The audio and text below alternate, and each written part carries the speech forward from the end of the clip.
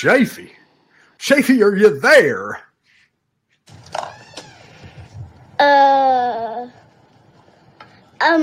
What did the mud say to the carrot? What? Nothing silly. Mud can't talk.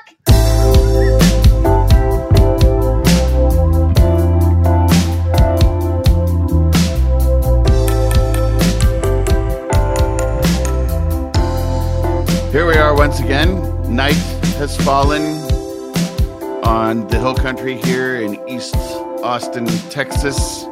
Here I sit behind my mic in my ivy-covered castle, waiting to talk to my friend way up on the north side. He's known colloquially as the man inside two garages. He's the pride of Tarzana, California. He's a veteran of the Falkland Island Wars. He's Matthew Rampy. He's right here. And everybody casts some parts. Man, the Falklands were hell. Can you remember what? Why were the Falklands? Were they strategically? I would have to go to the Wikipedia article. I knew it one time. I wish we had studied it between casts. I didn't know there was going to be a quiz. The Falklands. They must have been strategically important somehow, or maybe there were there high deposits of euphonium or. You say that I'm that Parchesium. Yeah, the important mineral Parchesium.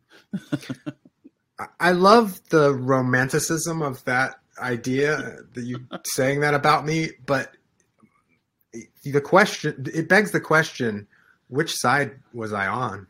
Was I fighting with the Brits or was I with Argentina? And also, I'm vaguely worried of offending a real veteran of the Falkland Island War. Right. Somebody who is somebody out there in Australia listening to this. Yes. I fought for what did I didn't. We got to do some research and talk about this again. We definitely do. How are you tonight? I'm doing great. Maybe we can. I'm excited about tonight's show. Yeah, we have our guest buddy Jameson Driscoll. Maybe we can ask him to shed some light on the Falkland Island Wars when he comes on. Guest buddy. You mean co-executive producer? Co-executive Driscoll? Producer emeritus and best friend from way back when, Jameson Driscoll. I'm looking forward to talking to him. That's how he likes to be. That's how he likes to be referred to these days, I guess. Okay. Yep. Well, what's going on with you? We survived the polar vortex. Life is getting back to normal. What's going on over there? The icicles hanging from the side view mirror of my car have melted, and we're getting back to normal. I probably another 24 hours or so. I'll probably be turning the AC on. Would be my guess. The way things go around here. Am I right? Sure. Yeah, where's your flip-flops? Matthew, real quick, I forgot. I meant to do this after your song parody. I wanted to do a very short song parody of my own. It's dedicated. Okay. It's dedicated to you. Okay. I was texting with good friends of the show, Kat and Jeff, and Sade came up because I suggested to them. I feel like there's some point in mature adulthood when everybody's favorite singer becomes Sade. I'm not sure. That was a theory of mine. Maybe it doesn't hold up, but I think it's pronounced Sade. Sade? Yeah. It's not Sade? It's not Sade. I don't think so. I think it's Sade. And mine was 25. I was 25 years old, and Sade was all the world to me. For me, it was more like 35, but I came around to where I really loved Sade, and then this song, this is my song parody dedicated to you, Matthew, and it goes, Smooth podcastator. Smooth podcastator. Smooth podcastator. I love that. And I won't go on. I love that, but I think you should always sing your song parody ideas, but you could also give them to me. You know, it's not easy to do them over and over. Like if you've got one, maybe just write it on the show sheet. And I don't mind. Yeah, if you ever want to use that one at a future time, okay, I think that would be fine. I'm gonna let like 100 episodes pass, and I'm gonna use that one. I think everyone will enjoy it. I think there was a new album like around the time I was 25. Is that right?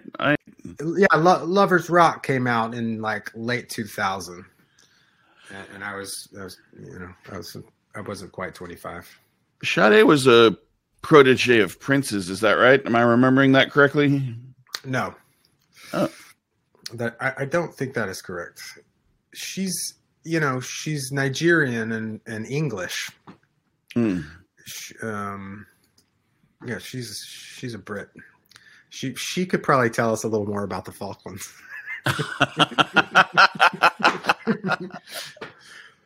All right, what else we got going on?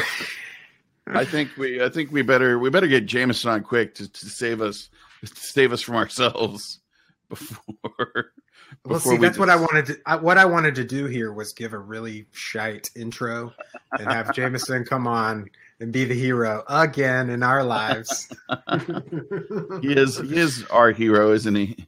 I'd like to welcome co-executive producer, co-executive emeritus, Sade lover. I used to be this guy's life coach, Jameson Driscoll. Now the coach has become the coach. Hello, how are you guys? We're doing great, buddy. How are you? I'm good. I'm really, really excited to be here. And what do you know about the Falkland Island War? I don't, nothing really.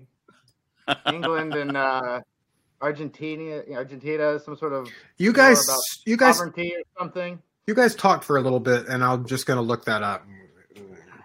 All right. And I'm not familiar with Sade, actually. I haven't reached that. What?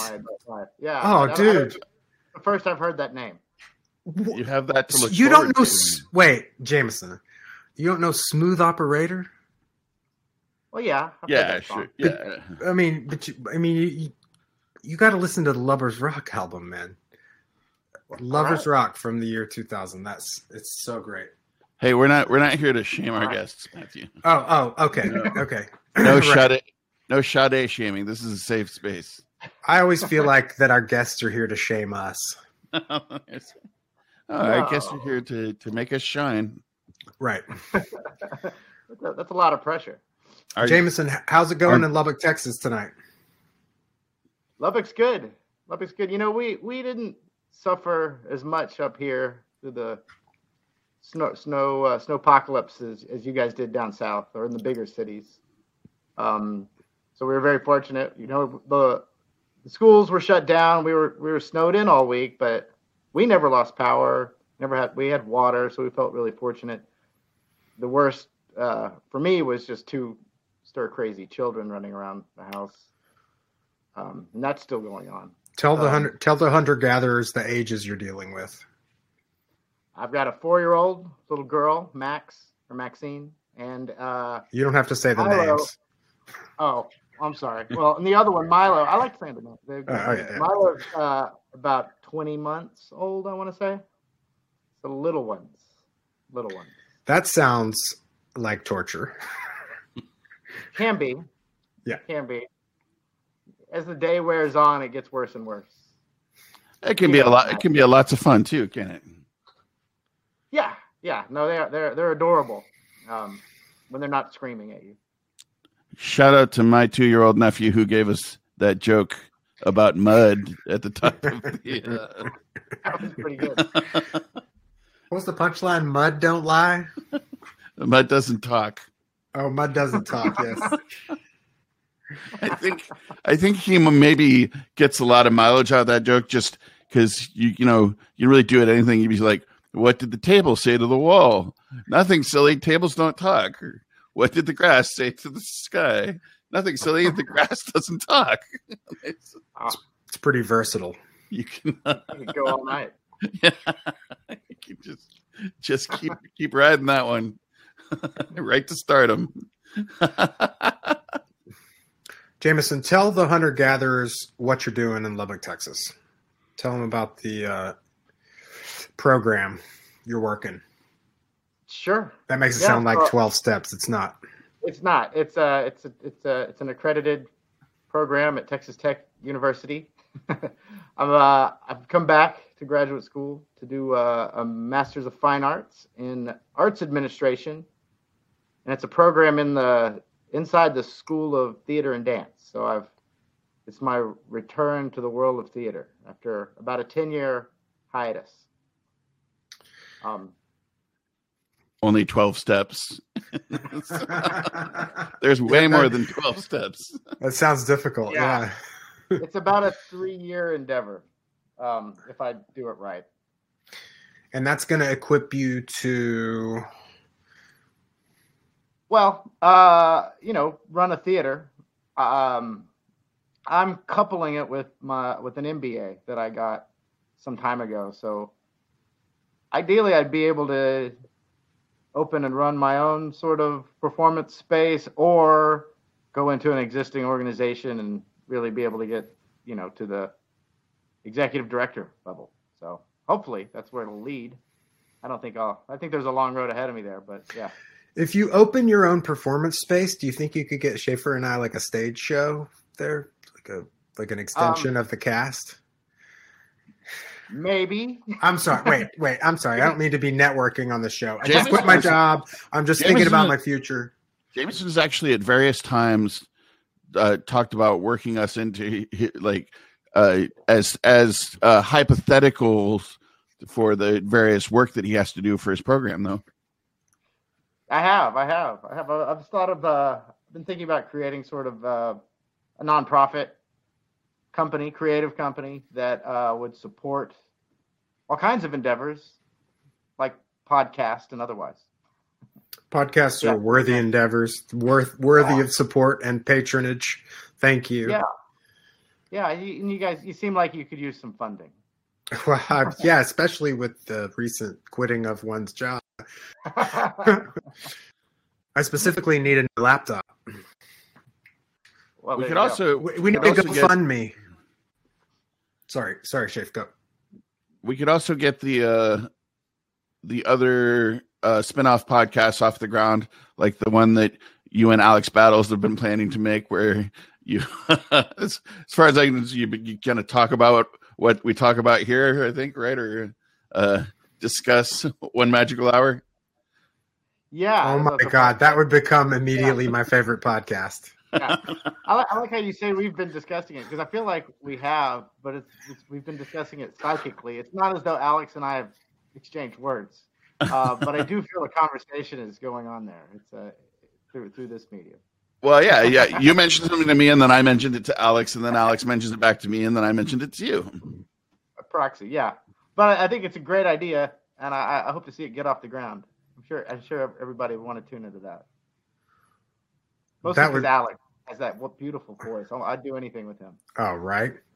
He's right. That's so voice like butter.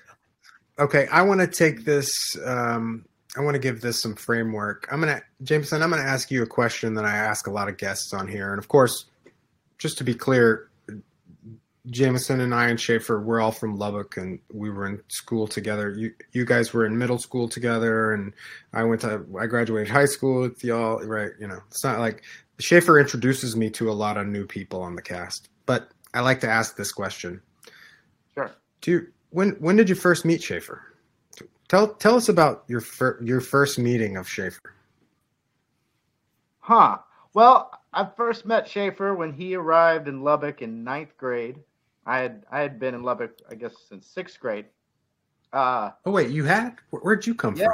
I had lived in Houston. Oh, okay. And Schaefer had just moved from Houston. So we immediately connected because I had been there for a few years thinking everybody in Lubbock's crazy. Yeah. From a real place. Backward town. And then walks this. You tall poor redheaded guy. bastards. He's like, I just moved here from Houston. And I was like, oh, thank God. You know what the real world's like. And we clung to each other and helped each other through those that awkward ninth grade year. And we've been helping each other through all the subsequent awkward years. Yeah. Jameson, I think you must have. We had a couple of classes together, I think. But I definitely remember Miss Newland's theater class. Yeah, that's what that's definitely think. Yeah, theater with Miss Newland, and then the subsequent auditions for Lil Abner. We definitely spent a lot of time together. I love it when you sing that number. Has One Magical Nation heard your? I don't think it's ever been. I had one very brief. So I played. I played the bad guy in Lil Abner the musical.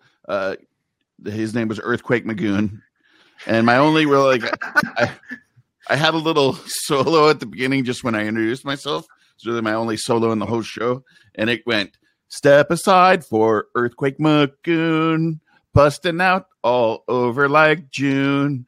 I stands on the corner, enormous and honorary, making the fair sex swoon. My secret desire is to tangle with Daisy May." And that was. Was that adult content? Kind of. Adult themes. Yeah, kind of Lil talking. Abner. Yeah. That was fantastic. You're welcome, One Magical Nation. Yeah, there you have it. That was Somebody has to have that VHS somewhere, right? I think I have it. In fact, I think my mother transformed it into a DVD, so it'll last a few more years. Oh, wow. So, of course, I knew both of you guys through Dave, but I didn't actually go to school with y'all till senior year, right? And, you guys were y'all were like a team, a theatrical team. And then I thought y'all were very interesting. Just to be clear, I thought you guys were very interesting. And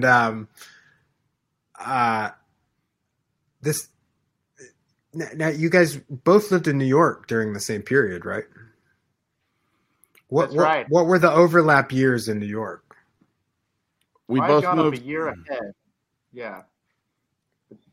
But then you came about a year after I'd been there about a year. We moved into an apartment in Greenpoint in February of 2000. Thereabouts. Okay. Right. Yeah. That was Quite a bit of fun. legendary apartment. With Benjamin Murphy. Ben Murphy's been on the show. Lizzie McGlynn will probably be on the show at some point. And it's good old fashioned fun. And Jameson, you were doing theater in New York?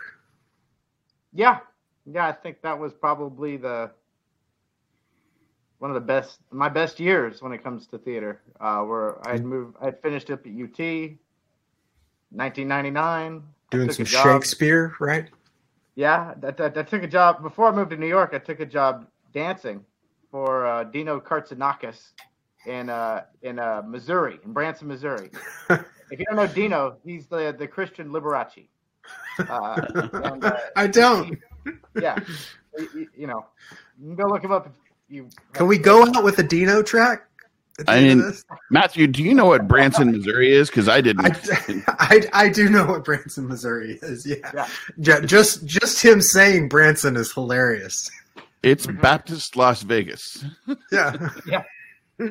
So Las Vegas without the drinking, gambling, and extracurricular other things. Now you don't have to be Baptist. You could be Presbyterian and enjoy Branson too. Right.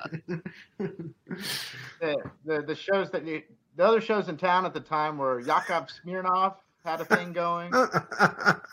What's a podcast? The Osmonds, not Donnie and Marie, but the rest of them. I think that Lawrence Welk was still around, and who's the guy that sang Blue Valentine? That guy. Anybody get at us? Feedback at What Magic. I can't remember his name. He was there.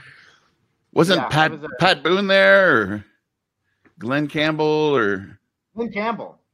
Yeah, I got to meet Glenn Campbell. I went to a show. That's so cool. And it was an amazing night. So, and I'll have to tell you about it just briefly. Don't make it brief. This is long form. Go ahead.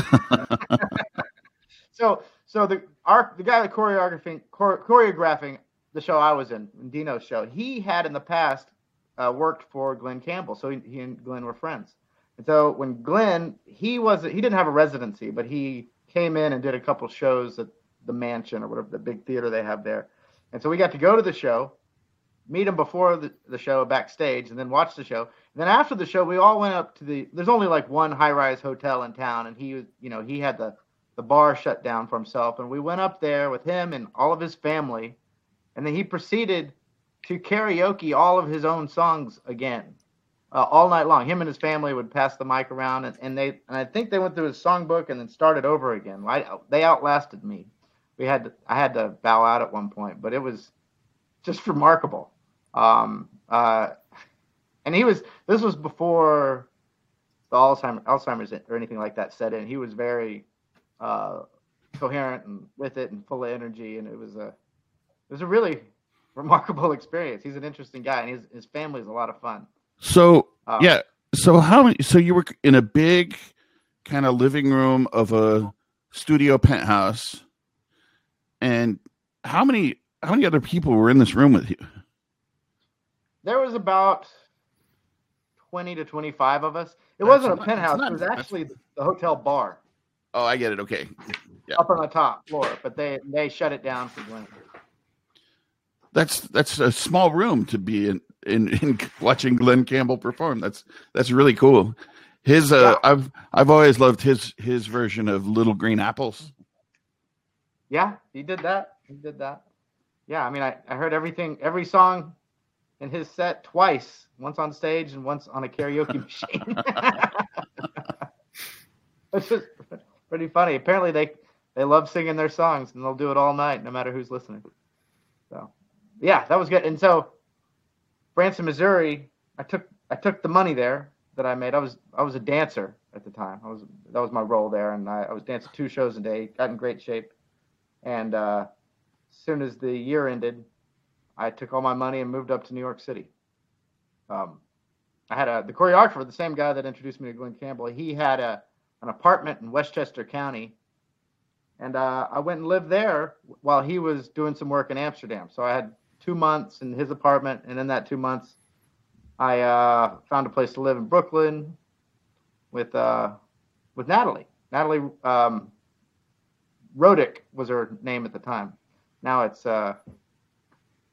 Marsan. I might have it wrong. She married a very handsome Frenchman, I believe. Yes. Is that right? Yeah. Okay. But yeah, and so she let me crash on her couch for a good long time, a good 8 or 9 months, and then Schaefer brought the cavalry. So those were exciting years. But yeah, that was. So it was a few years that y'all both lived in New York, right? Yeah. Probably 2. That sounds about right. Could you guys tell One Magical Nation about Let's Sleep Here? For posterity. Because I have always thought this was the most brilliant premise, and it's never seen the light of day. Just tell it. Well, you tell it, Shafee. Where we lived in Greenpoint was a solid 10 to 15 minute walk from the subway. And, you could be out, painting the town red, maybe Upper West Side Manhattan or something. And it could kind of end up taking you, a solid 2 hours to get home, after you waited for one subway to, in the middle of the night when, they do a lot of work on the subway at that time. The cars don't run as frequently. And I think that that's probably what really gave birth to the idea of Let's Sleep Here. But basically, we would just be out and about in New York City, getting wild, getting loaded, and we would decide we didn't want to make that long trip home, and we would just try to find a place to sleep and sleep there. It ended up mostly being let's nap here. But one night we did sleep out on a pier on the Brooklyn waterfront and actually made it until dawn. Oh, yeah. And Chelsea Piers, was that the one? No, the Brooklyn waterfront. Oh, okay. Yeah, Brooklyn waterfront. It was just this old broken down pier. Now it's super high end condo living, but at the time it was just this busted pile of concrete and old blown out vans and stuff. And we wandered out there. It was really nice and really actually beautiful at dawn. So you'd wake up and dawn has lit up the New York City skyline. It was pretty wonderful, actually. And that's the premise. But y'all turned it into a short film idea, right? We did. Our Lizzie's husband, Mark Riley, he is an accomplished filmmaker, and he was just pretty entertained by us and our hijinks. So he decided to do an available light movie, and we sort of we improvised the screenplay, just talking between the three of us, and actually did end up filming it. It's never quite been edited together, but it's all made. We should One Magical Nation, actually, that's a great job for you guys. Y'all should coordinate, and this is what we need a crowdfunding about. A bit of pressure. I don't think it's even funding. If you just got to annoy Mark enough about finishing the editing, and when it's safe to be together again, I'm going to New Jersey. I'm gonna apply some pressure. Yeah, I try to lift this off the ground every couple of years or so, and it's a heavy lift, and I can't seem to get the momentum ever. But I'm gonna keep trying, and I think one Magical Nation, maybe you're the force we need. We should we conceived of it, and then almost 10 years later, we finally filmed it. We conceived it and wrote the screenplay, and then 10 years after that, we finally filmed it. But now it's been probably about 15 years on top of that at this point. So it's definitely time. I don't think it's quite been that long. It's maybe 13 years. I was in New York just visiting when y'all did some of the principal filming. Is that right? Wow. Yeah. Right. Remember that, Jameson? We hung out and you were like, "Oh, tomorrow we're going to go film for Let's Sleep Here." I think I had some drinks with you and your wife, and we went to the Boathouse on Central Park. That's right. This is their newest segment. It's projects that have not yet seen the light of day, is what I'm calling it. It's creative endeavors that aren't alive, but they're not dead. We certainly have plenty of those. Jameson and I alone have dozens of such projects. Tell us about them. We still. Well, you got to talk about the Fan Man. Yeah, we still need to get the Fan Man off the ground. You guys didn't know I was going to grill you like this and go deep. I didn't plan it, but I was treating this. Alex has sort of imbued me with the spirit of Dick Cavett, Yeah, so the Fan Man was, and it's another one that we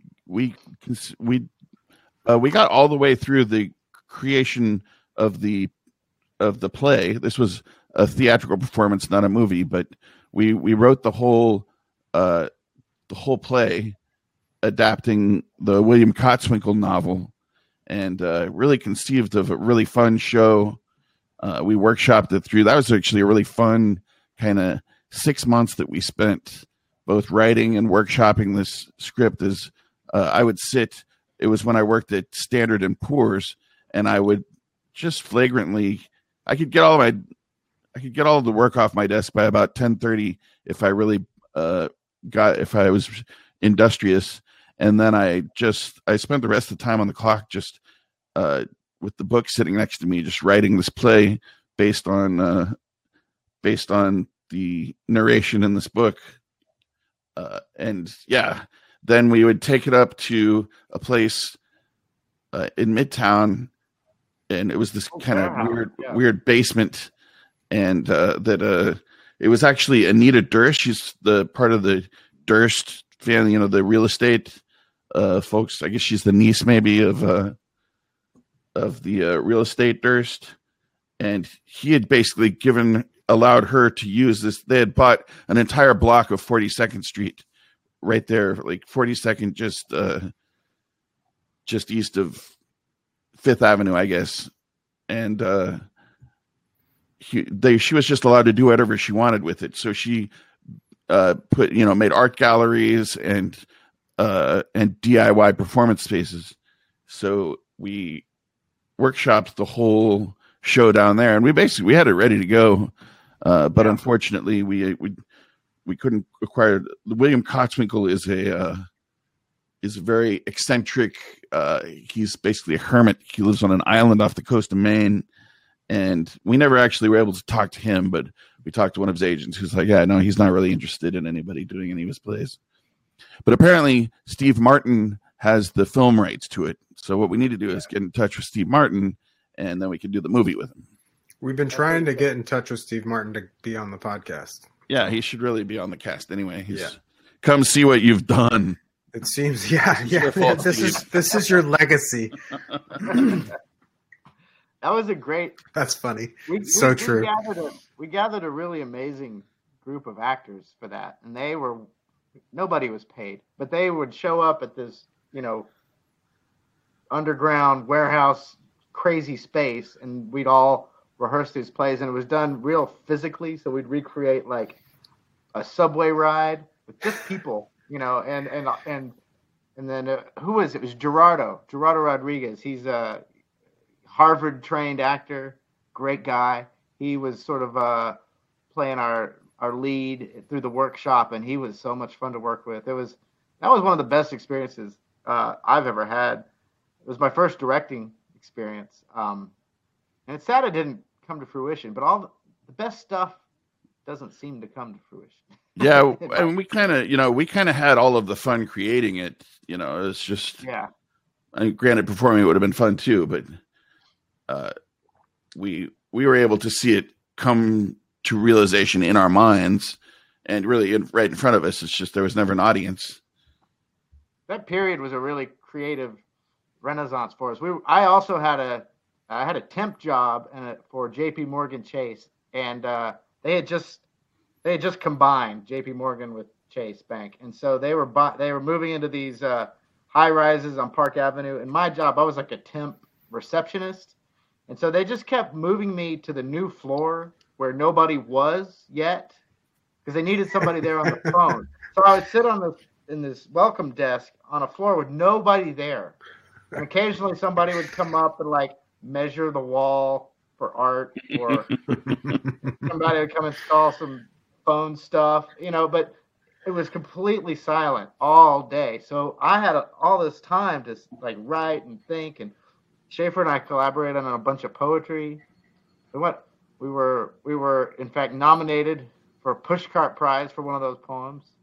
Can we read one of those poems right here, right now? Is that possible? I might have it. Can you dig one of them up right now?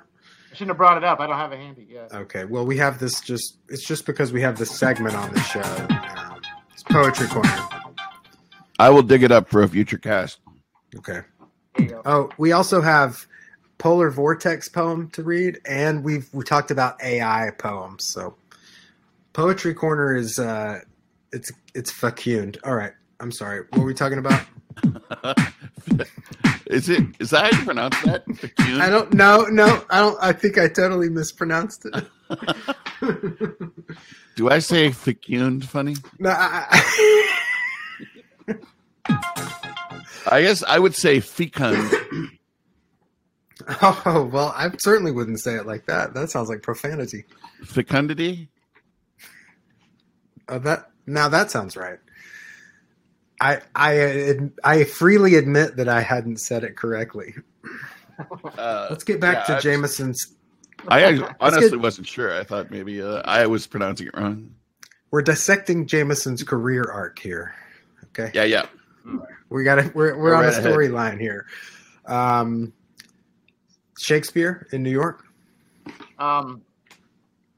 Yeah, and I was thinking back recently, and so I joined Actors Equity Union, and you get equity contracts. That's the Actors Union, and I was thinking about it, and every equity contract I've had, which there hasn't been many, were Shakespeare, and that started with this play called Edward III, which is debatably a Shakespeare play. What had happened was it's essentially it's in his Apocrypha. There's a whole series of plays there that he may have written some of, or all of, or none of, and nobody agrees. Well, there was a movement in the American scholarly world where they said, you know what, we're going to say we know enough now. We're going to say that Edward III belongs in the canon, and so that's the I want to say the Ardent Shakespeare. So they published it, and they said, now this is a new Shakespeare play. We know enough about linguistics, and we can attribute as much of it to him as more than like Troilus and Cressida or one of the other plays. So it was a new Shakespeare play. So then there was this sort of scramble to do the world professional premiere, or the American professional premiere of a Shakespearean play, which is crazy. I mean, how often do you get that opportunity? Well, I somehow landed in a production of Edward III, playing Prince Edward, the Black Prince of Wales, and it was this theater company, which was just a band of misfits, a brother and sister run kind of group. Kelly and Heather McAllister, and I think they're still out there. They called it the Hope Theater Company. We got together, we produced the play, and then we put it up off Broadway in some little place. I don't even know what this little place was. A little, like on the 24th floor of some building in a little makeshift theater. And then it was, we received kind of mixed reviews, and I think those were all fair. But we got picked up. That seems a little harsh. But we Okay. got picked up and funded to do an off-Broadway version. So when you move into off-Broadway, these mean different things in terms of union affiliation. So when you go into off-Broadway, that means now you're working through the union. So I got invited to join Actors Equity Association, which is it's a hard thing to get into. It's a big milestone in an actor's career. So I joined Actors Equity Union. We did another run of it at the Bank Street Theater in Greenwich Village. And that was a big milestone because I got to, join the union and it validates you in a lot of ways. But what's funny is, you'd think, well, it wasn't that good of a show. Why did it get picked up and funded? It's because this guy in the show, who Schaefer, I'm sure you remember, we called him Johnny Brooklyn. His real name was Johnny Marigliano. Yeah, Johnny Brooklyn got me a gig moving an office furniture around in Manhattan. That was my second gig in Manhattan, was through Johnny Brooklyn. Well, Johnny Brooklyn, Johnny, his father passed away during the first run, and his dad left him a bunch of money, and I think it was, he would joke about how his dad was, mafia, blah blah blah, he had all this cash under the couch, and I don't know how much of that was hyperbole, but whatever. He said, "Hey, so we were picked up by one of our own actors who came into some money during the show and funded the professional version. So it was just right place, right time. It's not as though we were doing amazing work, and that's why it needed to be highlighted. He just was like, "Hey, I got this. I'll pay for this." But I guarantee you, acting careers have started in way stranger and more fringe ways than that one even. Yeah. But the first job I got when I moved to New York City, soon after I got there. I was really fortunate, but I got a job playing Romeo in a production in New Jersey, and I was living in Williamsburg, Brooklyn. So I had to, and it was for school children. This is a Monday through Friday, 10 a.m. Sometimes you do 2, but usually just 10 a.m. performance in Bud Lake, New Jersey. Which, so I had to get up at like 5 in the morning or 4:30 in the morning and take the subway to the PATH train and the PATH train over to New Jersey, and then we'd all get into a van and drive like 45 minutes into New Jersey to the Pax Amicus Castle Theater. Pax Amicus is Latin for peace friend. It's a peace friend theater, which was run by this funny little old guy, and he had battlements installed on the top of this stupid old building, and a theater in there. And so it paid like $300 a week, and it became like my day job, doing Shakespeare again, and that was in tights and doublets with daggers and swords, all the stuff you associate with old-fashioned classic Shakespeare, and I think we had a lot of fun, but I think that was a pretty bad show too. I don't know. Ones you get and you get paid for, they're not always the good ones. The ones that you do without me, Jameson, they just Sure. The ones that you do with me are excellent, but nobody sees them. Well, that's all right. Right. Well, and Schaefer, you were really fortunate. My favorite thing really I've ever done in terms of my acting career also didn't lead to a performance. It was the Joseph Chaikin workshop that he had. You might not, One Magical Nation might not be aware of Joseph Chaikin. He's like a pillar in modern theater. He was a member of the Living Theater, which is like the experimental theater that was happening in New York in the 60s, and then he started his own theater called the Open Theater. If you study theater history, he's a big deal. But he was still around, and he was in New York, and he was working, and he had this workshop. Well, what was interesting about him is he was aphasic. He had a stroke about a year before I started working with him. Oh, we know about that on this show. That we do. That's right. I heard that episode. That was a wonderful episode, by the way. But he was aphasic, but he did a tremendous amount of work when he was aphasic. Not just this workshop with me. He was also directing plays for Sam Shepard on Broadway. He went down to Yale and did a residency. He had a whole life after stroke.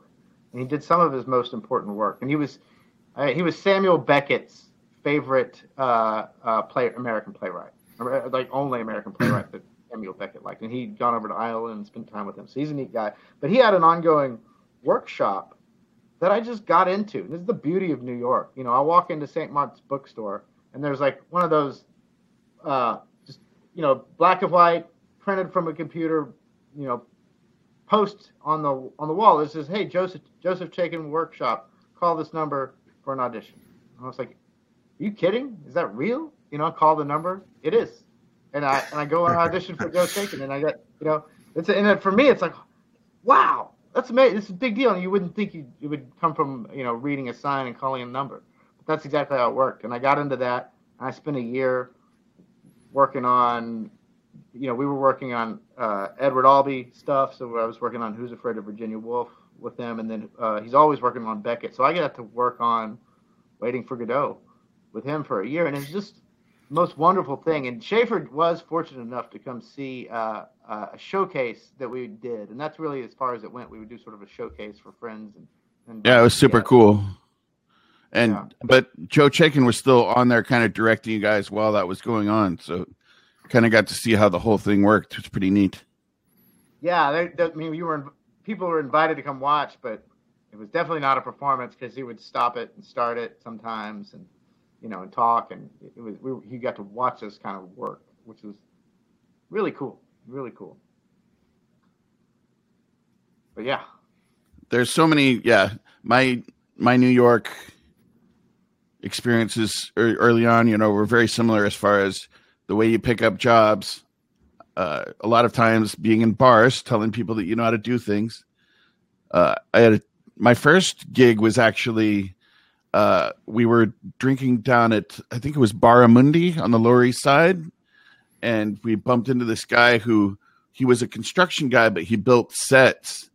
And I was like, oh, I know how to do that. I was did some theater work. I said, sure, I can do all that stuff, which was a little bit of an exaggeration, but that's like, I'm a podcaster. He hired me the next day I went down and built a set in William Wegman's gallery. The guy who does the pictures of the dog. Weimaraners. Yeah, the Weimaraners. So that was my first ever gig in New York. And then my only acting job, I think, I did a Moliere play with a gang out in Brooklyn, and that was also a girl was sitting there who ended up being the director of this show at a bar, and she was lamenting the fact that the guy, one of their actors, had dropped out, and I said, "Oh, I'll audition," and I got the part. So that was fun. I remember that. Did a little Moliere. I think you did that. You did that after I had left for Los Angeles. Yeah. So when did you leave for LA, Jameson? What year was that? What you don't know the year? 2002. That sounds right. Yeah. Probably yeah. So 2 years in New York, and then you were in LA for how long? I had about 3 years in New York, and then I was in LA for about 4.5. I don't know how I stayed so long in that town. I don't know, but what's that song you'd love to sing? Oh, the Michelle Shocked. I wanted to do that for the song parody. I just couldn't remember. I couldn't remember the song. Podcast a long way. Podcast a long way. Yeah. Shoot. I'll save it for the next one. Yeah, we'll do it. We'll dedicate that one to you, Jameson. Jameson, listen to episode 74. I will.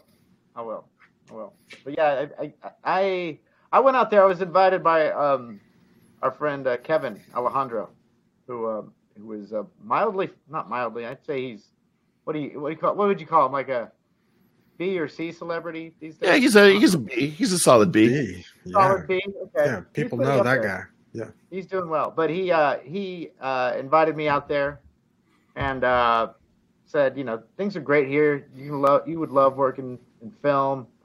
Come see me. And I went out there for 10 days. In those 10 days, I got a film and I got an agent.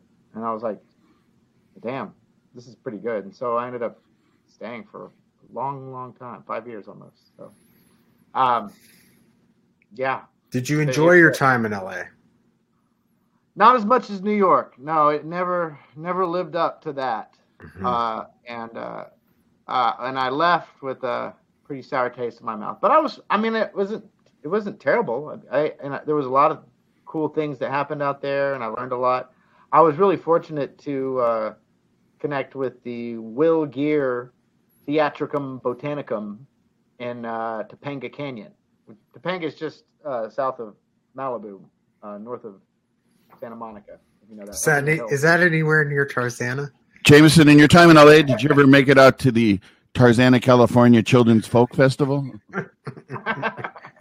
Monsters of Children's Folk. Did not. That's the dumbest inside joke. We have got to stop that. Stories from I want to strike that for the record. I did have a job for about a year working for Peter Alsop, who is a children's musician. Yeah, and, maybe that's why I have my. Maybe that's why I'm always thinking about it. Wait a second. This is all making sense now. That's the original. Yeah. I produced a whole children's concert series at the theater in Topanga. I was. It's not Tarzana. It's Topanga. No, it is Tarzana. It's definitely Tarzana. I had a dream in which Alex Battles directed a musical. Alex Battles produced and directed a musical based on our children's folk songs. So I think Jameson is the perfect person to get involved in this project. Yeah, you heard it here. You heard it here first, folks. I have experience. Yeah, so the Will Gear Theatricum Botanicum. It's a funny name, but it's actually a beautiful theater, outdoor theater. And Will Gear is Grandpa Walton. He's the actor that played Grandpa Walton. And this is a theater he established up in the Topanga Hills. It's now run by Ellen Gear, his daughter, who was she's been in a lot of wonderful films, and she's always been a Shakespearean actress. She was I was starstruck by her because she was in Harold and Maude, which is a wonderful film. An old favorite of ours. Yeah, and so they were doing equity contracts that lasted like 9 months, so it turned into a pretty nice steady job of actually working in the theater, and which balanced out, my fledgling film career that never really quite took off. And I think about the time I stopped making films is when I started to kind of be okay at it. But yeah. And you were in Friday Night Lights, is that correct? I was in one episode. That was after LA. I'd come back to Texas. And I'd been back in Texas for a couple of years. I'd moved down to Austin and just kind of got an agent who got me an audition for an episode, and I got it. And I played I can't remember if it's season 2, episode 3, or episode 3, season 2, but it's one of those. And I played the quarterback at a college freshman quarterback. So the coach at one point leaves the high school and goes to be a quarterback coach at Austin University, I think they called it. And it's Texas State.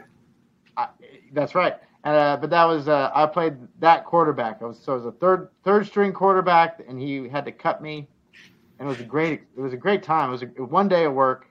I got in pads and helmets, and I got out there and I threw the ball in the middle of the stadium. I had to learn how to do that. I was about to say, Jameson, do you know how to throw a football?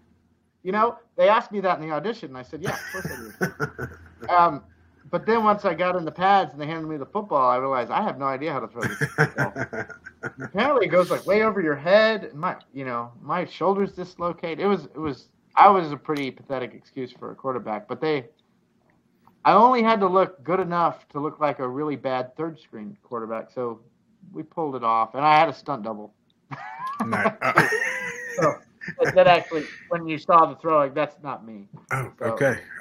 Wow. Yeah, because I never pulled that off, but it was cool. But what was sad, and you might remember this, I learned a lesson here.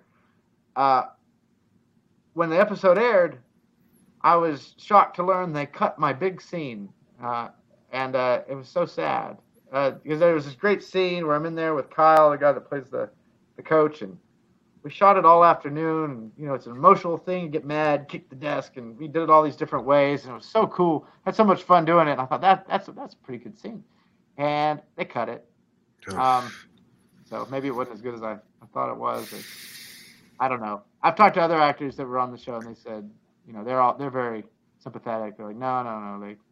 They shoot a movie and they make a 45-minute, and they turn it into 45 minutes. So all kinds of stuff gets cut. And, well, I don't really feel that much better about it. But I had called everybody, told them to tune in, and then they tuned in, and yeah, it wasn't much to it. So I remember it. It was exciting for me. It's all right. Yeah. We had your Jameson Driscoll fans still had Clown Hunt to look forward to. Yeah. Wait. Clown Hunt was after Friday Night Lights? I thought it was before. This is not a show about chronologies. I'm sorry. I'm pretty. It doesn't matter. It was after. Okay. Yeah, because I had. Which is by far my favorite work of yours. I'm more of a Javelina guy myself. Well, that's another movie. I'm just kidding. I never saw Javelina. Nobody ever saw Javelina. Javelina didn't come out. So I did some work with Barry Tubb, who is a Maverick from Top Gun fame and Lonesome Dove, local Texas actor from Snyder, a little older than us. He made both of those movies. To be clear, he wasn't Maverick in Top Gun. Sorry, that's the other Wolfman. Yeah. Okay. Thank you. Yeah, not obviously it wasn't Maverick. Barry Tubb is not Tom Cruise. Yeah, I'm sure Barry Tubb is very thankful for that. Right. Yeah, because he would always talk about how Tom Cruise was just so tiny, like a tiny guy, little guy, real short. But Barry's a pretty big guy, so I can imagine there's a good contrast there. But yeah, he made both of those movies. Clown Hunt, which is kind of what it. Clown Hunt actually saw the light of day, right? Oh yeah, I mean, you could buy it on Amazon for a while there. I don't think any of the streaming platforms have picked it up or anything, but it wasn't. Last I checked, you couldn't buy it. They had the supply was gone. You couldn't buy it anymore, and I don't think they're pressing anymore. I see it in his filmography. It wasn't like Clown Hunt. Let's Sleep Here, Javelina, or that U-boat movie with William H. Macy. Yeah. I did a day on a movie called U-Boat with William H. Macy. Do you have a copy of Clown Hunt? I do, but I've sent it off. Can you give the hunter gatherers just the elevator pitch of Clown Hunt? Yeah. So the tagline is you were safer in the water.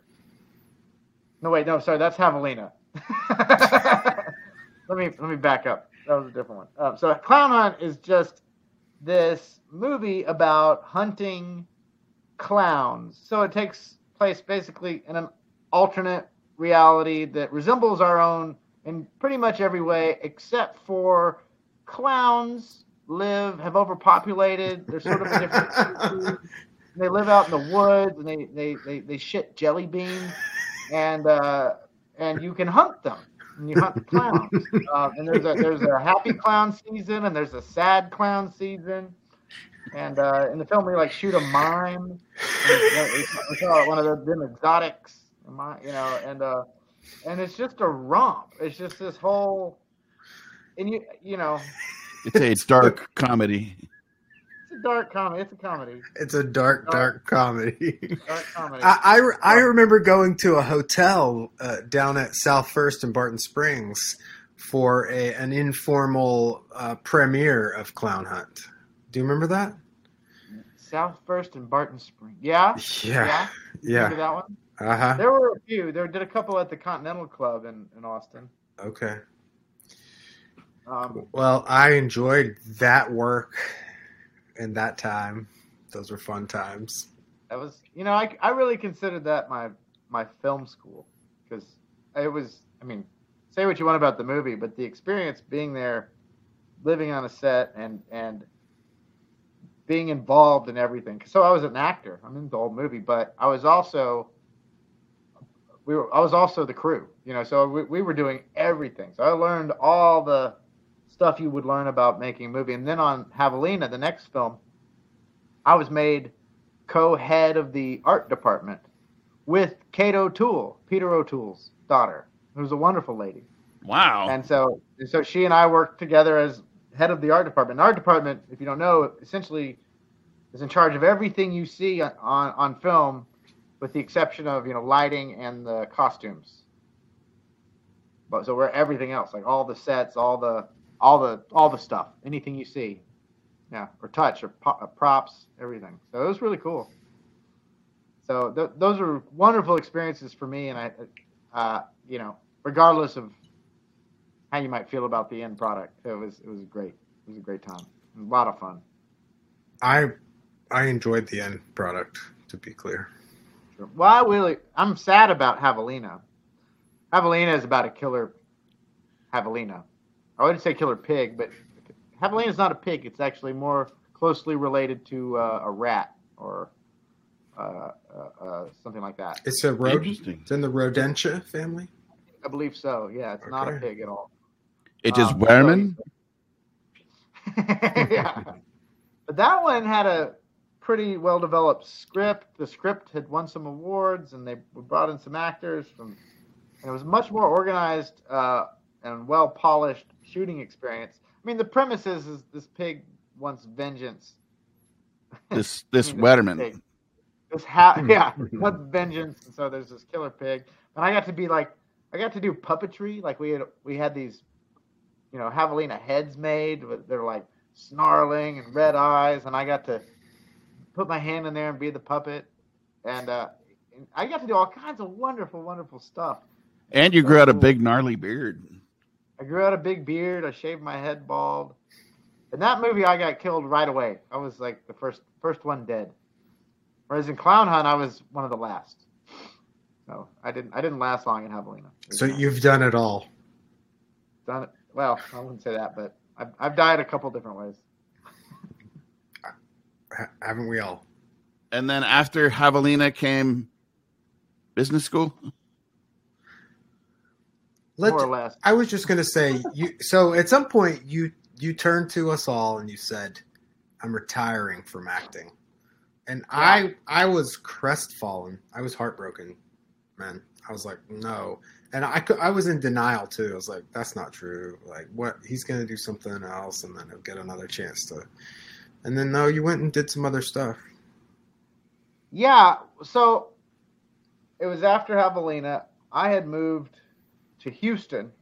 I followed a girl down there, and I'd gotten a job at the Continental Club in Houston. There's one there too.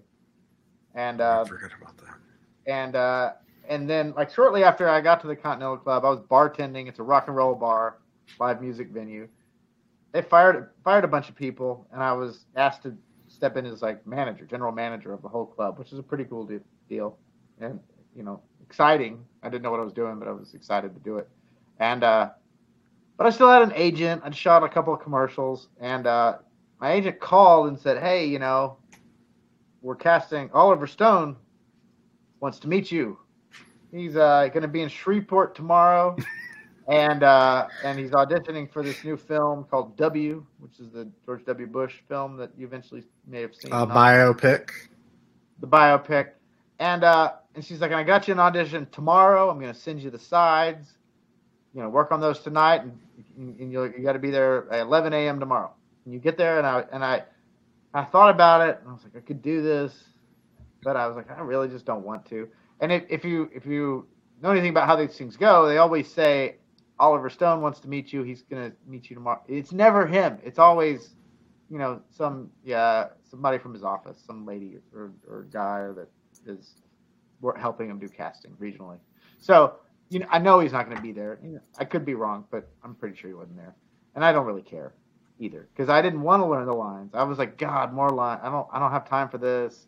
I have to drive to Shreveport. I got to take off of work. And I just said, my agent was like, this is so exciting. I'm excited for you. You should take this job. I'm so excited. You can get there tomorrow at 11, right? And I was like, yeah, I can't. No, I'm not going to do it. I don't want to do it. And she was like, no. I was like, yeah, I don't want to. I don't want to do it. I don't want to go to Shreveport. And she was like, well, James said, look, you're in Houston. This is as good as I can do. I don't get better auditions than this. And I said, you're right. I just really don't want to do this anymore. You don't need to call me anymore. And she's like, okay. And we hung up. So I fired my agent. And then she shed a single tear. Yeah. Another quitting your job story. Yeah. But this huge weight lifted from my shoulders when I did that, and I kind of decided to take it a step further and throw the whole career out the window. Say I'm just not going to do it, and I'm going to be a guy who doesn't know what he's doing with his life for a while, and I'm really glad I did, and I was out of it for 10 years until just recently when I've come back to study arts administration in the theater, kind of coming at it at a new angle. So tell us about the exhilaration of being back in the arts. Not for kids. Be an engineer, be a lawyer. Don't go for a life in the arts, but go. Right. Well, I wouldn't say it's just exhilarating. I mean, it is. There are moments like that, but it's awesome because now I can look back and kind of realize I had this sort of codependent relationship with acting, with directing, and all that whole career. I was only happy if I was working, if I was doing well, and so much was tied into that. Like if I didn't have a job, I was depressed. So the highs were high and the lows were low, and so that it's this real unstable way of being, and taking 10 years off and now kind of having built myself back up. My self-esteem is wrapped around other things, and I have other values, and I've discovered other talents and skills, and there's a lot more to life to me than just this work. So now coming back to it, it's, it's exhilarating and it's cool, and I'm so happy about it. But I'm just a much more level person now. So I'm like, it is a wonderful feeling to be back and to be back in the world and amongst my people. And I am very happy about it. But I don't have any interest in going back to that roller coaster of, exhilaration and depression and exhilaration and depression. I got the job. I didn't get the job. That was a great performance. That was a terrible performance. I don't want to get back into that, and I don't think I will. Though I do think I'll get the opportunity to act again and work in films again and direct theater and do a lot of different things with it. But I'll do it in a more level-headed way where I get to enjoy it more. There's not any pressure on it. So yeah, I got to say, I'll bet that having your sense of self-worth and happiness tied up in things other than theater, it's going to vastly improve your auditions. Yeah. Probably. You're going to because you're going to walk in there so cool and not worried about it, and yeah, I mean, exactly. Just having, and some people really thrive in that environment. Yeah, I think Kevin Alejandro is a good example. I mean, he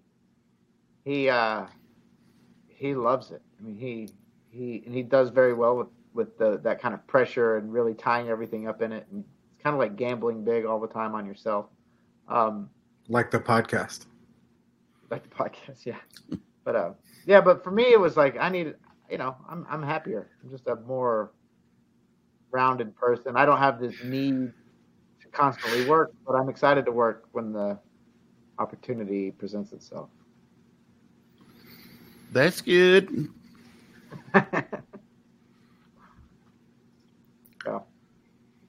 So here we are. So that brings us to the present day, right here to the podcast. That's it. I want everybody right now in One Magical Nation to just be here now for just a second. I'm glad to be here with these guys, actually. We're glad to be here with you too. And I'm really excited to have heard a life story. That was a real journey you took us on, Jameson. Thanks. Yeah, well, thanks for indulging me. I hope it was No, I was pulling it out of you. No, that was it was perfection. It was perfection in imaginary radio. I got something, Matthew. I think we're gonna. I bumped most of the potential section. Yeah, I'm sorry. I totally just turned it into like Jameson's life story thing. I think that's, I know you had some stuff on the show sheet. We'll save it. I just had those in case, but I would like to do the poem because that's work in progress. Jameson, you don't mind participating in a Yale poetry shop? Yeah, I'm happy to do so. Yale Poetry Corner. So, what's happening here, guys, is Poetry Corner. I have the first draft of a poem that I wrote about the polar vortex. Yes. And it's very much the first draft. I haven't even edited it once. So the idea is here. We're going to do a little experiment where I read this, and then I'm going to edit it, try to get where I want it, and maybe a few episodes down the road, I'll read the finished project for you guys. If if the finished product ends up being something of quality. We'll see. I'm sure it will be. Is it possible that the first draft is like perfection? I don't think it is. Well, hey, you tell me. Okay. I like first draft perfection personally. That's what the podcast is. All right, here we go. It's called, won't surprise anyone, Polar Vortex. A really hard week came along at the end of a really hard year.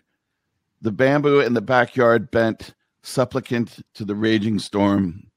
The North Pole, during its counterclockwise migration, got lost and made a hard turn south. And now the doves on Bill's feeder are puffed up like dirty snowballs. Cardinals and Blue Jays are here too, and about 100 sparrows. A regular party of chirps and tweets is going on just off my back porch where I've sat alone for days. It will be warm again before we know it, but for now, this darkness is the darkness of the tail inside our wide open, chirping, hungry mouths. See, that's what I was talking about. That doesn't need any editing. All right, well, you're right. That's nice to hear. I'll see. We'll let it marinate. We'll see. Have you considered like joining sort of like a bird watching group or community formally? I feel like you talk about birds a lot. I do. It's because Bill and Linda do such a good job of feeding them here. There's always a bunch of them out back, and it's great fun. But yeah, no, maybe I should start keeping a log of them. Definitely. Well, I think there's probably like some, wonderful groups with interesting people that you could meet. And you might be right. Did you see the movie with Steve Martin about bird watching? No, but I'm so excited just to hear about that. It's called A Big Year or something, or it's, if you haven't seen it, you should see it. It's an amazing movie. Steve Martin and Jack Black, and they're bird watchers. Yeah, and they're bird watchers. It is the most heartwarming, funny, neat movie that actually your brother and I watched it together. Michael and I, we got it at the Red Box, and we were both like, man, that was a really good movie. And it was just about kind of a little comedy about bird watchers. Check it out. It gets 8 avocados. 8 avocados. All right.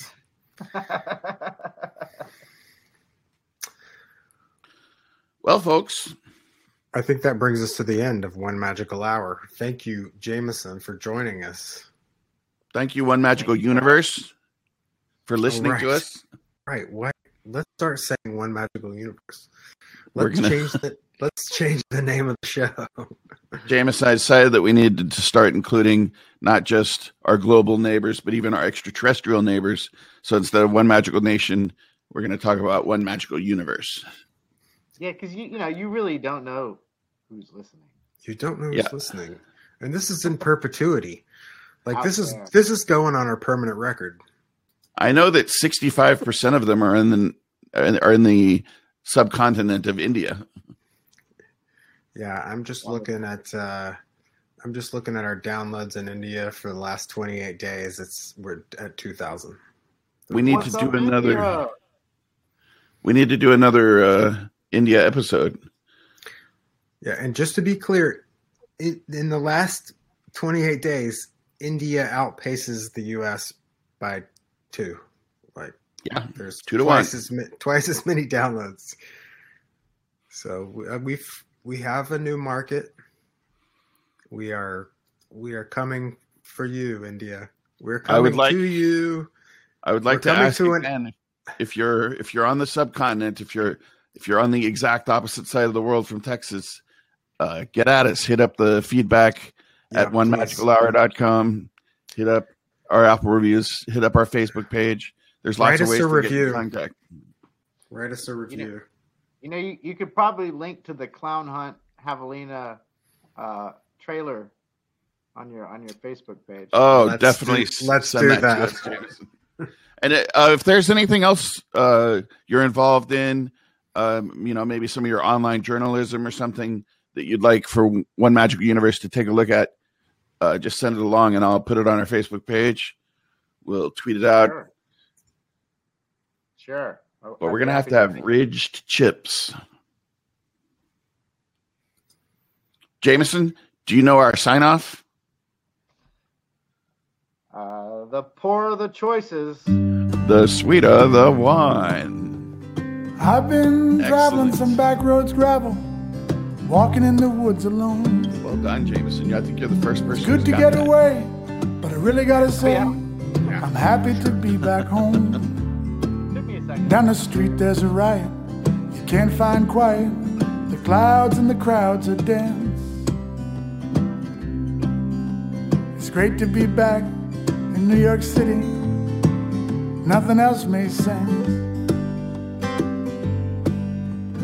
Some folks dream of a quiet little stream, a cabin in the Tennessee hills, sweet country chapels, trees full of apples, real low monthly bills. And I hear what they're saying about the games we're playing, the trash and the cash expense.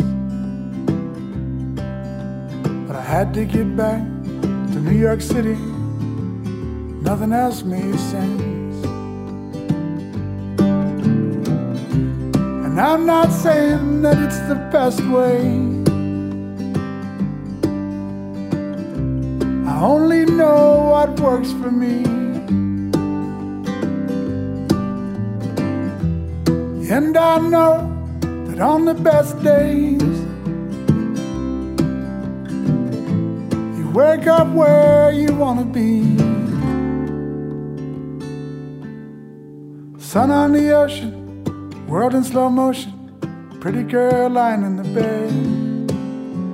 Read a line of news while I slip on my shoes, kiss her on a sleepy head. Yes, it's true, Your Honor, that I'm a goner, but in my defense,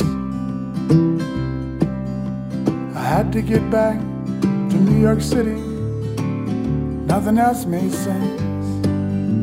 I had to get back to New York City, nothing else made sense.